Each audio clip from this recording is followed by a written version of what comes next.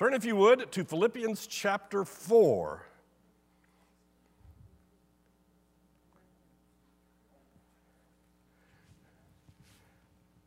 Yes, I was actually surprised to hear that we were meeting next week, too. So, I guess I'll be here. I don't know. I was reading a book the other day about helium. I couldn't put it down.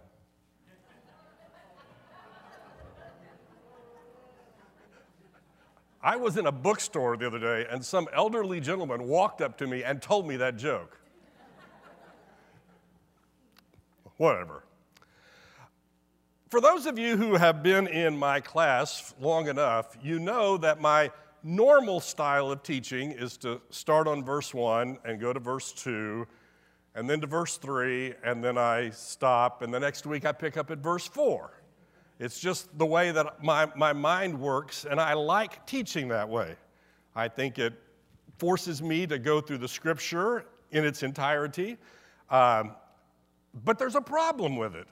And that is sometimes I get to passages that I just don't want to teach. Sometimes it's because of theological issues.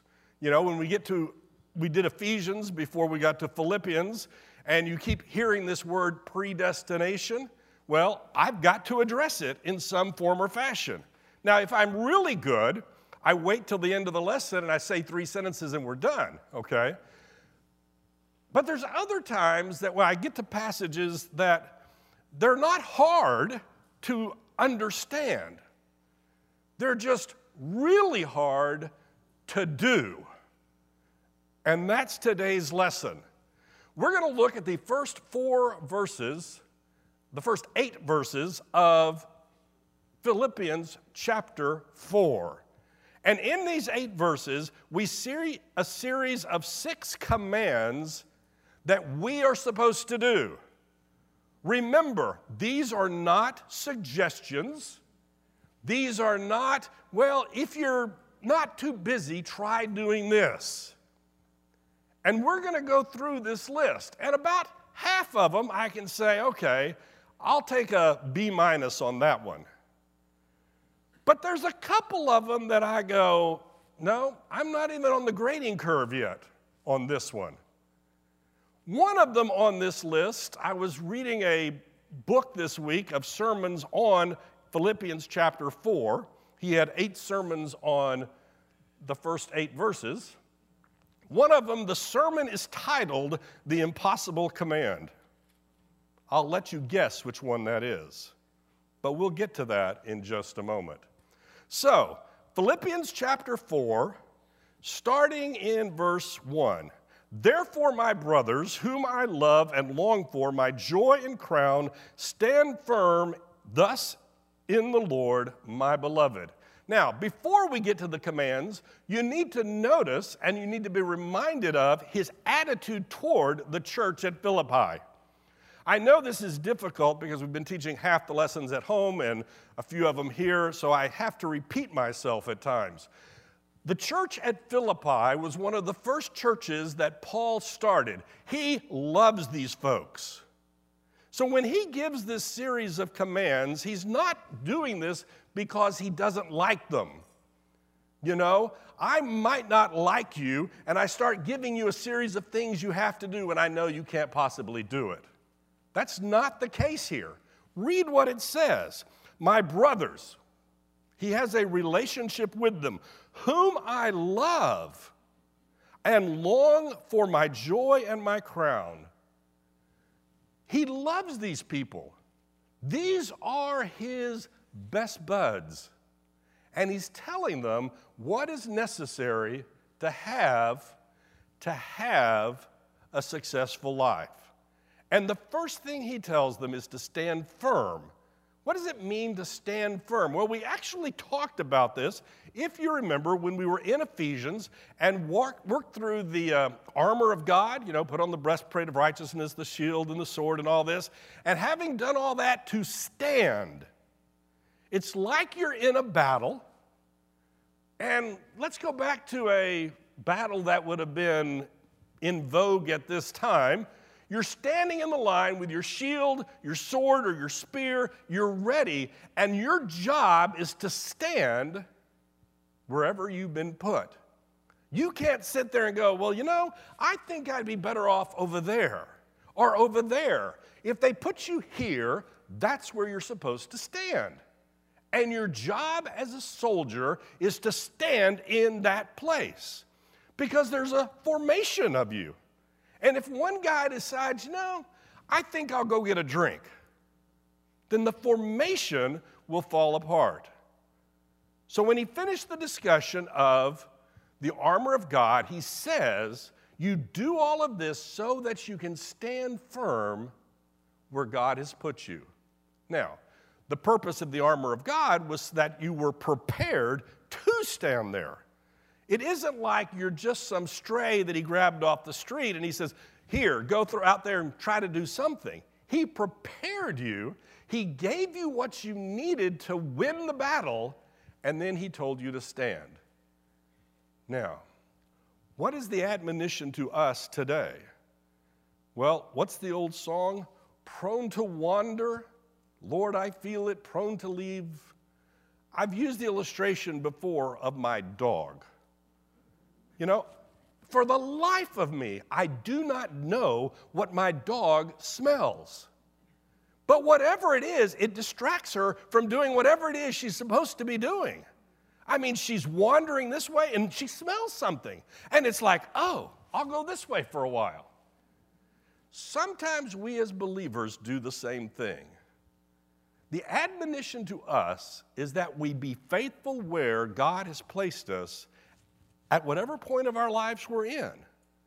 He may have placed you in this place for a particular reason, and you are to stand firm in that place. Whew, that one's pretty easy. Number 2. I entreat Euodia and I entreat Syntyche. Now, I'm going to stop right there. Those of you who have been in my classes before know that I have a horrible time pronouncing names, right? So I, being a clever person, went on YouTube. You know what the problem is? Nobody knows how to pronounce this. Well, everybody knows how to pronounce it, just not the same way.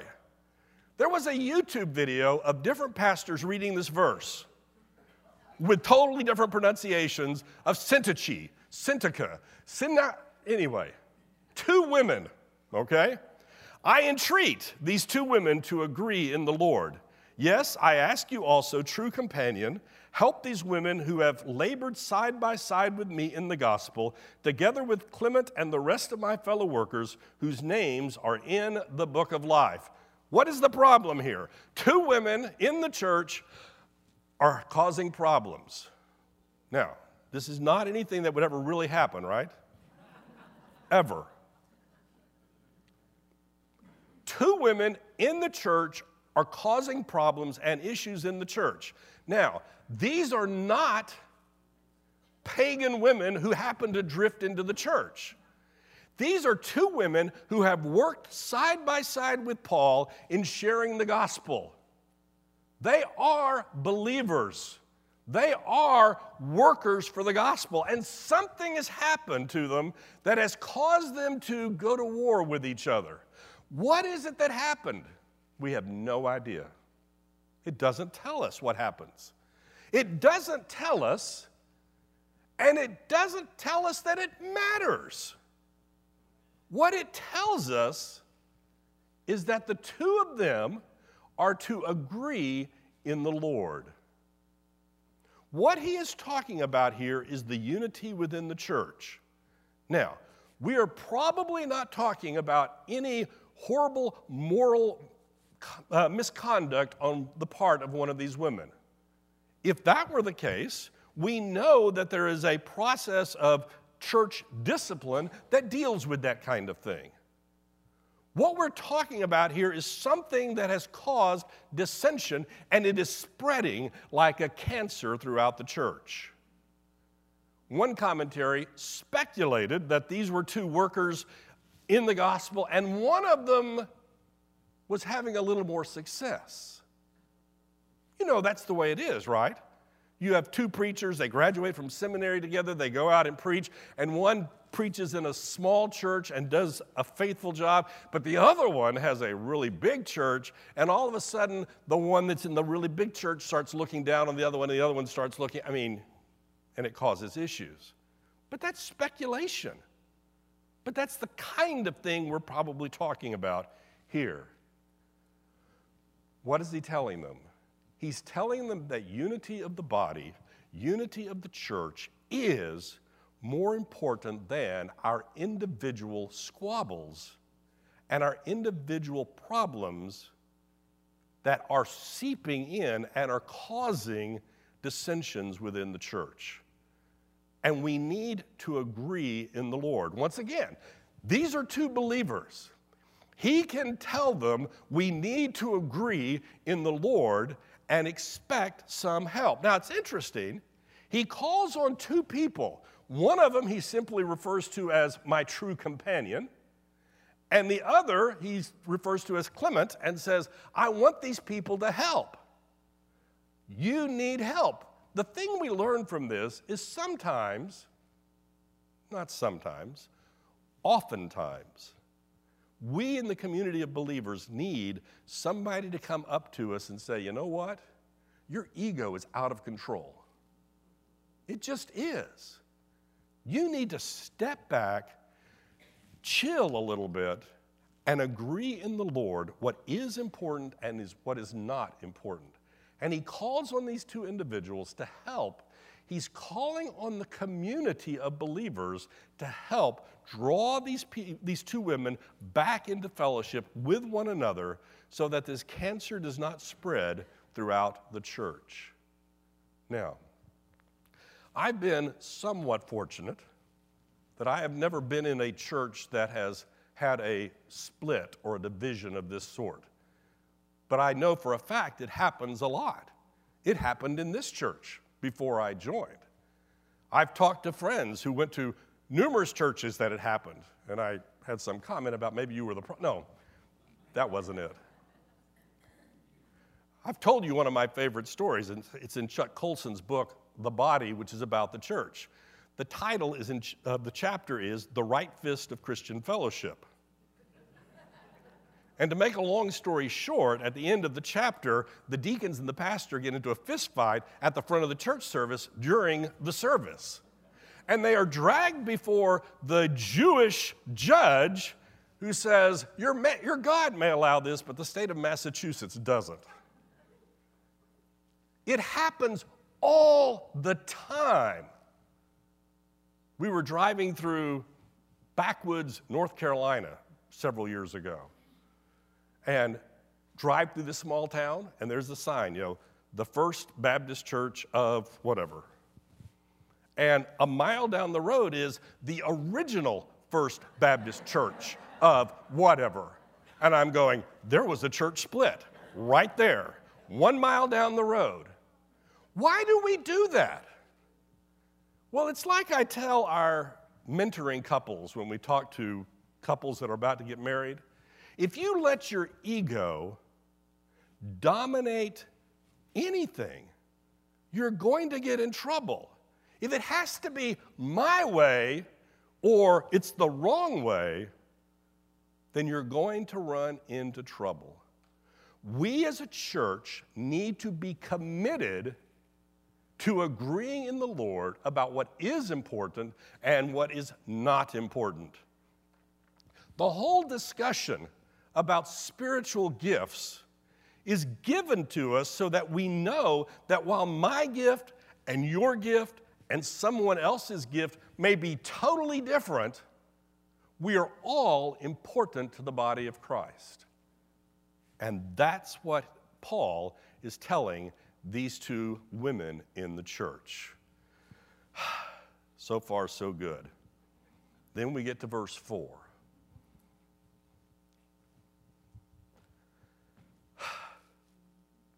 I have trouble with verse 4. I don't have trouble understanding verse 4. The words are as clear as they could possibly be. I mean, Theologically, there's no issue here. Rejoice in the Lord always. Again, I say rejoice. If you didn't catch it the first time, I'm going to tell you again in the same sentence. Quick question. When are we supposed to rejoice? Always. Second question. Do not answer this question. How many of you rejoice always? Sometimes I have difficulty rejoicing sometimes. Always? In every situation? In every circumstance? Rejoice? What in the world is he talking about when he talks about rejoicing? Let's remind ourselves where Paul is writing this. He is in prison, jail, house arrest, something, probably in Rome. He is chained to Roman soldiers. He has been beaten throughout his career. He has been stoned throughout his career. He has been flogged throughout his career. He has been shipwrecked throughout his career. He has been rejected by his own people throughout his career. Top that. And in the midst of that, Paul tells us, rejoice always. Rejoice in every circumstance. Now, one of the commentaries I was reading pointed out, and I think this is interesting, that Philippi is a Roman colony. So while it's over in Asia Minor, it is populated probably by Roman citizens and or people who work for the Romans. And if it is a typical Roman colony, it is quite possible that 90% of the population of Philippi are slaves. And if that's even close to being the right answer, then you have to assume that there were a certain number of people in the church at Philippi whose day job was being a slave. And he's telling them, rejoice always. Kind of makes my problems and your problems not look that major. But wait, you don't understand. I have disease. I have family members who are running amok. I have fill in the blank. And Paul tells us, through the inspiration of the Holy Spirit, rejoice always. So maybe we just don't really understand what the word rejoice means. Because you see, we have this difficulty. Not you, me. I'm telling you, I have trouble with this verse.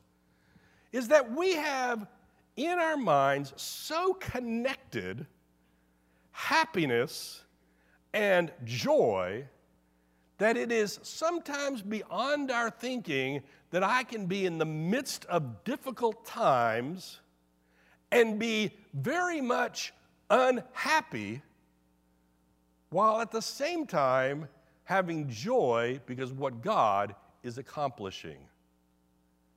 But we don't understand that. We think those two have to be connected. If I'm not happy, if I haven't had a good meal, had a good night's sleep, don't talk to my wife about that right now. We had 2 grandkids last night, so.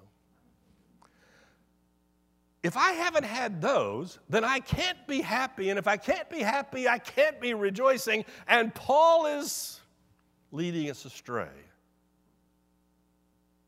But for Paul, it's very clear that there's no connection between happiness and rejoicing, between happiness and joy.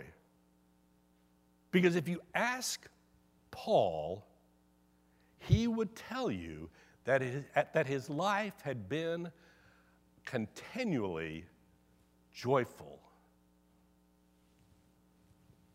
even when it's been miserable. Now, before we have a little discussion about that, which is what all the books want to talk about, how do you rejoice when things are bad?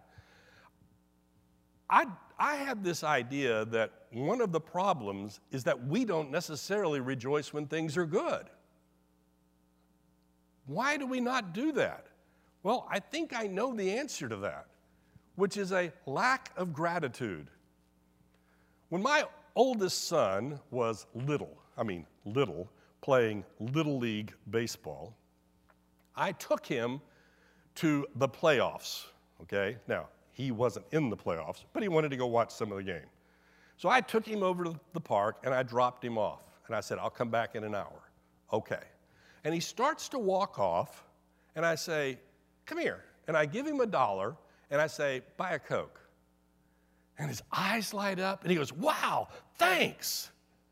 And I drive off, and I'm sitting there thinking, you know, I spend thousands of dollars raising this child. I put a roof over his head, food in his stomach, clothes on his body. I pay for baseball. I spend thousands of dollars with not a moment of gratitude, and he's elated because I gave him $1. Why? Because he didn't expect it. And you know what? That's the way we are with God. We, as 21st century Americans, just assume we're going to have lunch today. We just assume that the sun is going to shine or the rain is going to come whenever we need or whatever we want. We just assume that things are going to be well. And we do not give thanks to God for what He has provided for us. We don't rejoice when things are good. And if we're not rejoicing when things are good, how in the world are we ever going to rejoice when things are bad? But you know what? There is the situation where when things start going bad, you do begin to understand what God has provided for you. I've been through chemo. I've been through the worrying about what's going on here and there. And in that situation, you begin to think that, you know what? There are certain things that I've taken for granted that just aren't that important. And there's other things that I've taken for granted that really are important. And you know what? When we begin to understand that all of these things, the good, the bad, all of them are gifts from God to help us move forward, then we can begin to rejoice. Now, let me give you a little pastoral hint, though. If you have a good friend who's going through some great tragedy, a family member has passed away, they found out about some horrible disease, whatever, do not walk up to them and say, you know what? Rejoice in the Lord always. It's like Romans 8:28. All things work together for good. I believe that with every fiber of my being. But don't use it as a club to beat somebody over the head. Oh, you unbeliever, you don't understand that God's going to work this disaster out for good. Let God deal with that. Let God work through that. So, we are called to remind ourselves that all of life is a gift from God. That God has provided us what we need, and that God is in control, and at the end of the day, it is going to work out for the glory of God. Remember earlier in this book, Paul telling us, you know, I could die tomorrow, and you know what? That sounds really nice. I'll go to heaven, I'll be with God, or I could live and continue to share the gospel with others. You know what? I don't care. That's someone who has learned to rejoice in all situations. I'm not there. I'm not even in the B- range. I'm struggling with that. But then it gets worse. Oh, nope, there's one more before we get to the worst one. Verse 5, Let your reasonableness be known to everyone. The Lord is at hand. This word reasonableness is interesting. I put up there several different versions of how it's translated. John Piper has a little video where he spends 10 minutes trying to discuss that he thinks gentleness is probably a better translation of this word. Notice what this command is. The command is not that you be reasonable. The command is not that you be gentle. The assumption is that you're reasonable. The assumption is that you're gentle. The command is that you let this be known to those around you. Now that's interesting, okay? Because if I consider myself a gentle person, but when I'm around you, you really tick me off. And, I get kind of ticked off. And when I get ticked off, I start talking louder. And I may go home and think, how could that happen to me? Such a gentle person. Maybe I'm not a gentle person. But look at these different words: gentle spirit, gentleness, moderation. And then, of course, there's the Amplified that just keeps talking forever. Forbearance, modesty. What does this mean? Let your reasonableness be known to everyone. And then there's a reason why we're supposed to do this. The reason is the Lord is at hand. Let's use the word, just because we understand it a little better, gentleness. What does it mean to be gentle? 11:30 last night, 11:15, it wasn't 11:30 yet. I'm walking around my bedroom holding a 5-month-old who will go to sleep, 4 months old, who will go to sleep in my arms or in Teresa's arms. But for some reason, the transferring from there to the doesn't work. But you know what? I can honestly say I'm gentle with that 4-month-old. I am. I have learned to be gentle with 4-month-old. I can go over to the nursery. I don't want to do this, by the way, but I can go over to the nursery, sit in a rocking chair with the screaming baby for the entire church service, and you know what? I'll do it. I can do that. I have taught myself to be gentle with small babies. Okay? That's a start. We'll build on that. But when I get around adults that share different beliefs about religion, politics, we'd better not talk about that one. We won't talk about politics, about where to eat dinner.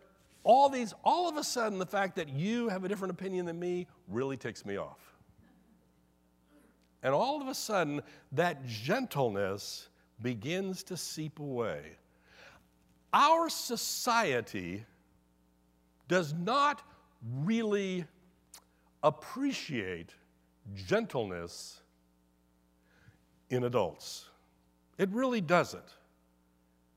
In a moment, we're going to think about things that are commendable, things of good respect, things that we hold in high regard.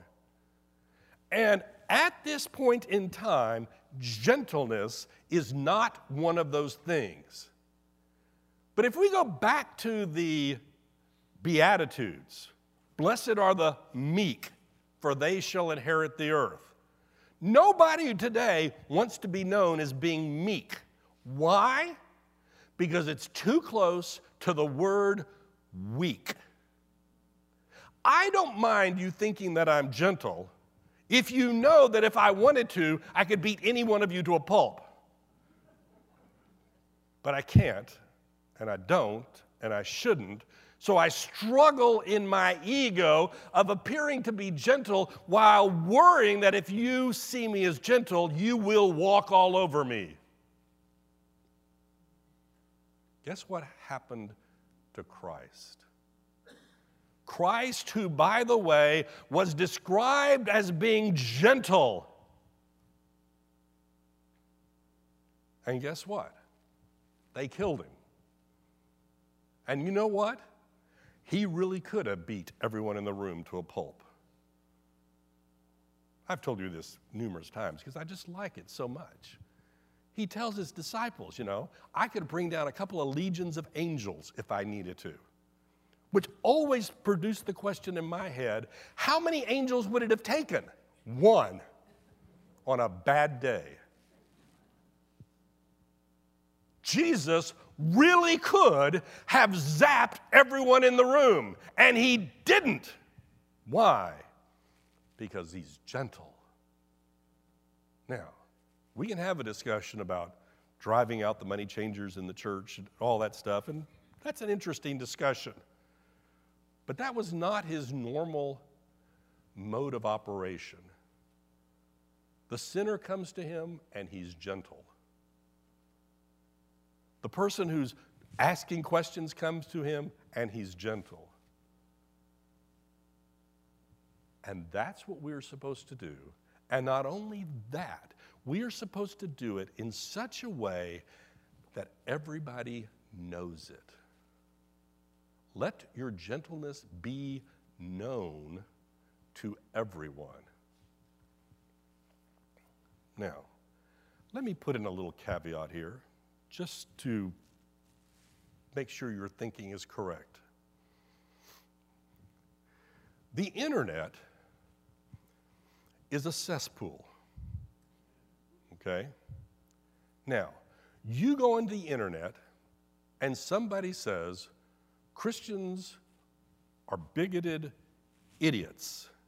And I'm not quoting anybody, but that seems to be something that you might say. And what do you want to do when you read that? You want to respond. No, I'm not. You pagan, whatever. Let me give you a suggestion. If you ever get that sensation, unplug the internet. You're not going to win the argument on the internet. Forget it. Think about the person who lives next door to you. Think about the person that you run into at the grocery store. Think about those people whom you actually have interaction with. Do they see you as being gentle, as reasonable, of a gentle spirit? Is that what? Don't worry about what those people are saying on the internet. I've got a horrible confession to make. When I was much, much smaller, my brother, and I am convinced, to this day I'm convinced, he did this on purpose. My brother had learned the way to make me mad was to tell me to not be mad. Well, don't get mad, Kyle. And that just irritated me. And guess what? I got mad. And you know what? The internet is telling you to get mad. Christ is telling you to be gentle. But what about clearing out the money changers in the temple? Didn't he do that? Yes, he did. And you know what? He's God, and you're not. You mean we're not supposed to contend for the faith? We are. We are to present the gospel. We are to present why we believe, what we believe, and we're supposed to do it with a gentle and quiet spirit. You know why we do that? Because the other doesn't work. Because if I start yelling at you and you start yelling at me, all we're going to do is spend a lot of time yelling at each other. What's that line from Fiddler on the Roof? an eye for an eye and a tooth for a tooth, and pretty soon we're all blind and toothless. Don't worry about those. Worry about the ones that God brings you in contact with. And let your gentleness and reasonableness be known to them. That's what the instruction, the command is that we are to do. And there's a motivation for this. Why? Because the Lord is at hand. There's two interpretations of this. The first is probably the right one, which is the Lord could come back any moment. He could. That should be the motivation for you to be gentle with those around you. Why? Because do we really want the Lord returning while I'm yelling at my neighbor about he's going to rot in hell because he's not doing things the way I want him to do it? No, we don't want God to find us doing that. But the second possible interpretation is it's referring to the fact that God is here now. He is around us. Now, I mentioned a while ago, we don't like the idea of being meek because it sounds too much like the word weak, and nobody wants to be weak because if we're weak, people are going to walk all over us. Look at it this way. You're a mild-mannered person, and you've got the Hulk behind you to protect you. You can be as gentle as you want, because if somebody messes up with you, he's got to deal with him. The Lord is at hand. The Lord is there to protect you. Wait a minute. This doesn't make any sense. He didn't protect Paul. Paul got beaten. Paul got whipped. Paul got stoned. Paul was shipwrecked. Paul is in prison. And Paul will sit there and tell you, he's protected me every step of the way. Remember the old story of Elijah? Was it Elisha?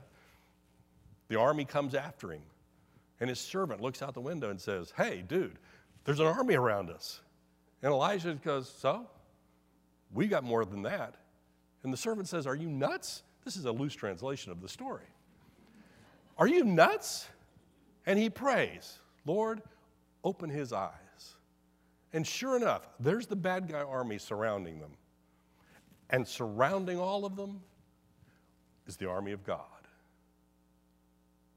If the Lord is at hand, what's ultimately going to harm you?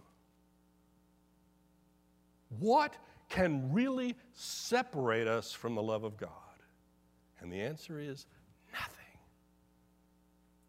You can be gentle. You can be gentle because God's got it all under control. But wait, I might not be comfortable. You're not, right? You may not be. Paul is in the least comfortable place you could be. But guess what? He knows that God's in control.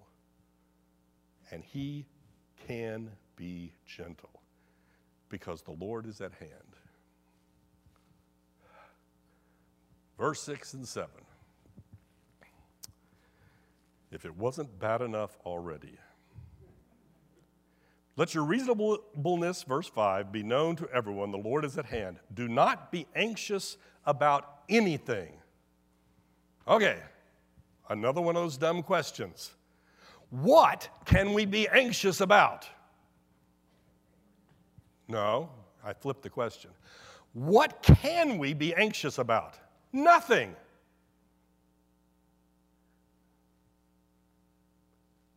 I'm not going to ask for a show of hands because I don't have enough hands. How many of you have been anxious about something in the last 24 hours? I told you that I retired a couple of years ago, and I've started teaching high school history to homeschoolers. And we're talking very small, like I had 12 students this year, okay?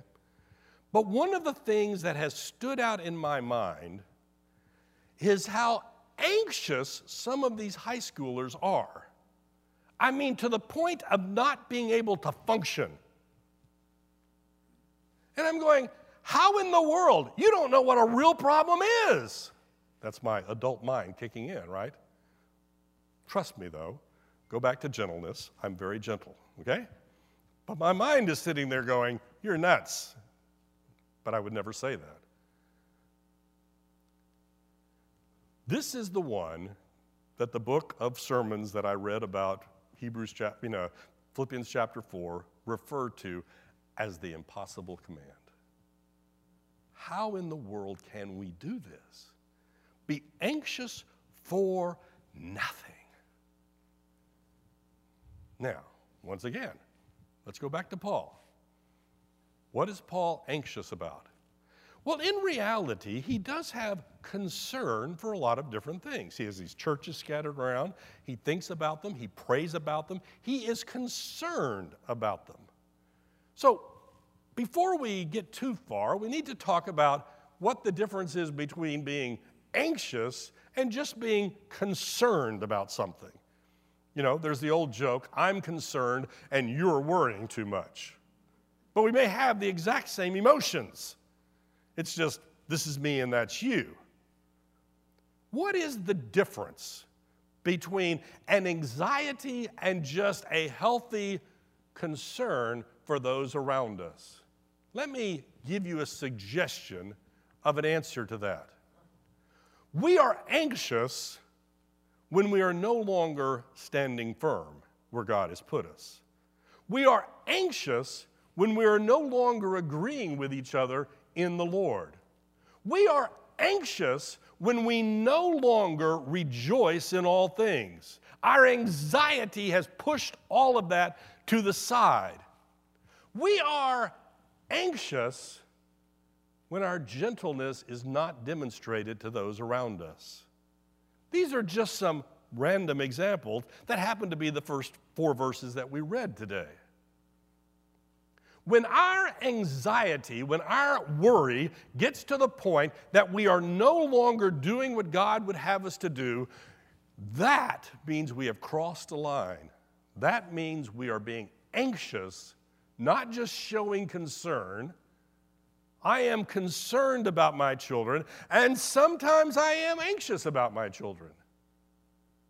But sometimes I just have to rely upon the Lord to take care of them. When my children started getting into the teenage years, at the beginning, if one or more of them were out somewhere in the evening, I would always stay up and wait for them to get home. They would go babysit or to a party or something, and I would wait for them to get home. And you know what? It finally dawned on me, if I keep staying up till 1 o'clock waiting for a child to get home, I'm going to go crazy. And I just started going to bed. They'll call me if there's a problem. Okay? You cannot survive being anxious about everything. Now, the interesting thing about this, though, is that the verse gives us the solution. The verse tells us how to solve this problem. Do not be anxious about anything, but in everything, by prayer and supplication with thanksgiving, let your request be made known to God. And the peace of God, which surpasses all understanding, will guard your hearts and your minds in Christ Jesus. There is the solution to anxiety. When I have anxiety, and I choose not to follow the solution, which I might add is probably most of the time for me. I mean, why do that when you can just stew about it for a while, right? What is the solution? Prayer. Now, I told you about my high school students who are very anxious. What is the solution to their anxiety? Well, not to criticize other parents, because I, as a general rule, do not do that. Some of the parents think the solution is to remove the source of the anxiety. Oh, you're having trouble in math class? We'll just take you out of math class. Oh, you know what? These kids are doomed. That's not the solution. Because if you get anxious about sharing the gospel, the solution is not to not share the gospel. The solution is to pray, to ask God to help you, to ask God to give you the peace that defies understanding so that you can handle that situation. That's the solution. Be anxious for nothing, but in everything. Everything. I hate these absolute words. Don't they drive you nuts? What are you supposed to pray for? Everything. In particular, everything that makes you anxious. What makes you anxious? I told you we weren't going to talk about politics, right? They make us anxious. Pray. We are told in the scripture to pray without ceasing, which is really weird because, you do have to do things in life. That's true. You do have to do things in life. But you do them with an attitude of dependence upon God, which you express to God by prayer, supplication, and thanksgiving. Thank you, God, for providing this. And sometimes this is really bad. And you know what? You may actually get to heaven before you understand why this was a good thing. But we trust a God who says, I will use all things for your good. Not that all things are good, but I can use them for your good. Be anxious for nothing. As I normally do before I teach a lesson, I go walking around the block, right? Last night, I'm doing this about 9:15. And I start in my head producing this list of things that I'm anxious about. You have your list. If you tell me you don't, you're lying to me. Actually, I hope you don't. Paul doesn't. He doesn't care if they kill him. They can beat him, throw him in the jail, and he starts singing songs. Why? Because he's learned to depend upon God. He has learned to trust in God, and he has received the peace that we are incapable of truly understanding. How is it in the midst of his difficult circumstances he can write this kind of stuff? Because he knows the peace that comes from God. That one, I'm not even at a B-. And finally, brothers, whatever is true, whatever is honorable, whatever is just, whatever is pure, whatever is lovely, whatever is commendable, if there is any excellent, if there is anything worthy of praise, think about these things. The last command that he gives in these 8 verses is to think about certain things. Now, there's an assumption here that we have difficulties with. The assumption is you can control what you think about. And we have kind of decided that, you know what? I'm going to think about whatever just pops into my head. And off it goes, like my dog smelling something. What Paul is telling us through the inspiration of the Holy Spirit is that you can determine what you think about. Now, I've told you before, my dad was an insurance salesman, and he was very good at it. He sold life insurance, and throughout his life, he read lots of these, how to be a success in selling books, and being a good father, he gave these books to me to read, right? And there's this genre of books, and some of them have gone berserk, and about every generation they get republished in a different format, that I can control the world around me with my thoughts.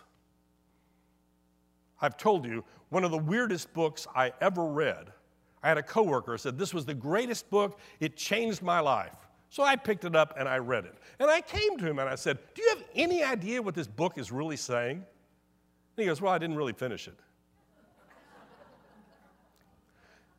This book was saying that if you changed your thoughts, well, if you did not think that gravity existed, you would float to the ceiling right now. That's what the book said. If you did not think cancer existed, you would never suffer from cancer, ever.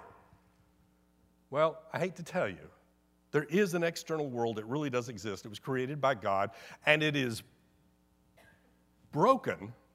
That's why the cancer is here. But it does really exist. Thinking is not going to change the universe. But thinking changes how you view that universe. And I know, because you're like me, what we think about all day long. We read the newspaper. Or watch the TV news. I don't do TV news, but I read the newspaper. I read my magazines. I read about everything going in the world. And you know what? I am, did we say ticked off a while ago? And all of this stuff begins to invade my thinking. And what Paul is telling us is you need to control your mind. You need to put your mind under the lordship of Christ, and you need to think about certain things. Now, I know there are times of your day you have to think about things, okay? You have to think about what's for dinner. You have to think about what goes next when you're fixing dinner. You have to think about different things. But when you don't have to think about something, what do you think about? You're thinking about something. You are. You know, not to pick on my wife, but, you know, sometimes I do ask her, what are you thinking about? And she says, oh, nothing. We're always thinking about something. It may be this mess of, that's me. It may be this mess of stuff that I can't put any label to, but we're thinking about something. And Paul, through the inspiration of the Holy Spirit, says, these are the things you need to think about. What are these things? Whatever is true.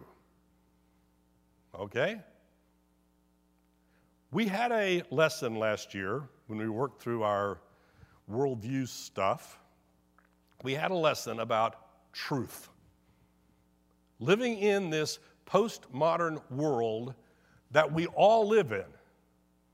I tell my young people that I teach, you are postmodern, whether you accept it or not, you are. And it denies the reality of an absolute truth. There is no absolute truth. What is truth? What works for me. I was reading a book yesterday, and it was talking about this friend, confidant, help to Winston Churchill. And it said that, in the book it said, what was true for this individual was whatever helped Winston Churchill, his friend and the prime minister. He'd tell you anything if it helped Winston Churchill. And sometimes that's the way we are. What helps my group right now, that's got to be the truth. No. What is the truth? The Word of God is the truth. There are other things that are true, but the Word of God is the truth. But you know what?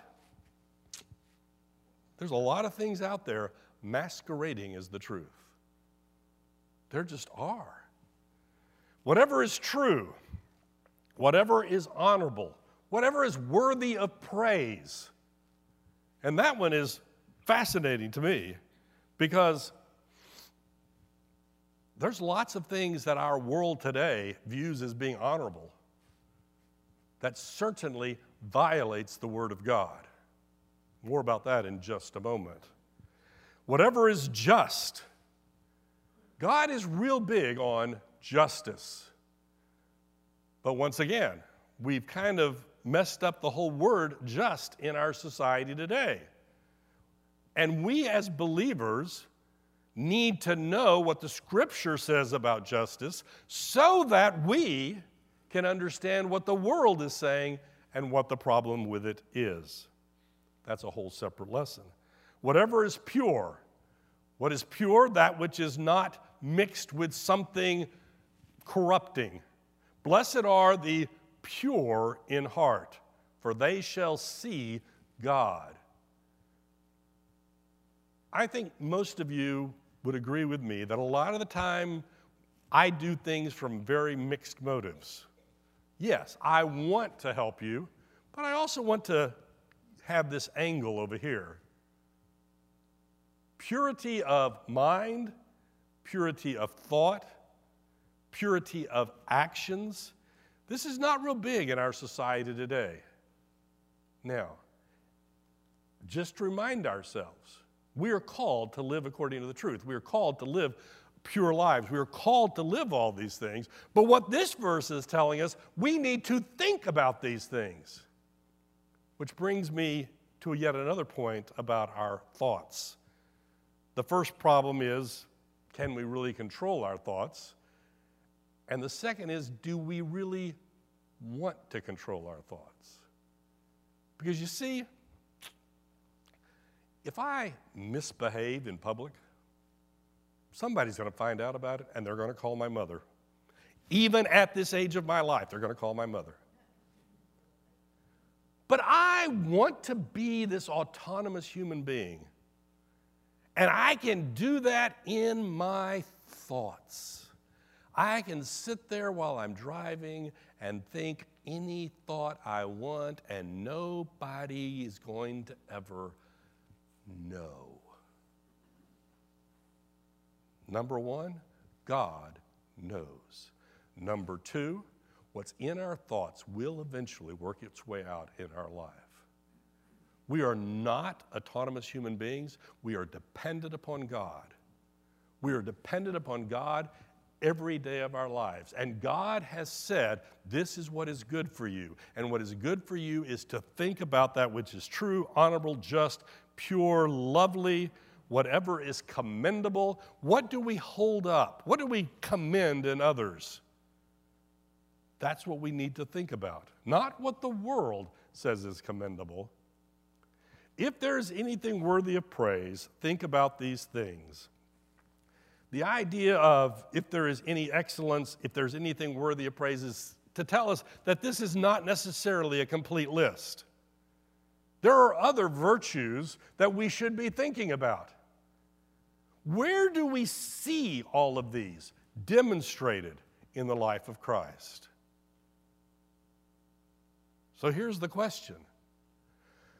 When you don't have to be thinking about something else, what are you thinking about? I know the answer, and I'm not going to tell you my answer.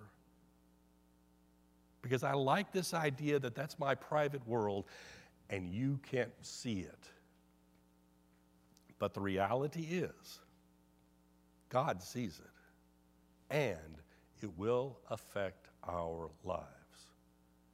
So, what causes, dissension in the community of believers? Thinking about the wrong things. The sermon that I read on this verse says, the problem is we're all selfish. The problem is we spend our time not thinking about what is true, just, pure, lovely, commendable, excellence. We spend our time thinking about us. And he tied it back to a couple of chapters ago. Remember what it said? Christ, who was in fact equal with God, didn't think that equality with God was worth grasping, but emptied himself and became like you and me. And you go, that's not that big a deal. We're pretty cool stuff. You're not God. We are called to demonstrate our gentleness.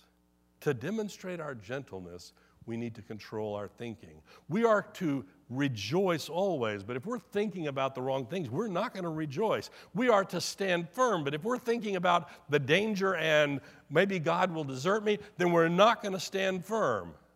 All of these commands are connected one to another.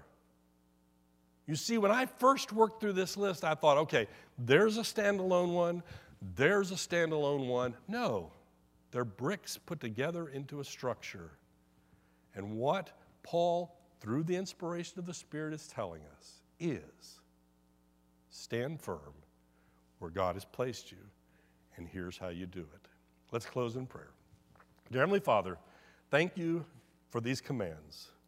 I pray, Lord, that through the power of the Spirit, we would think about these things. For it's in Jesus' name we pray. Amen.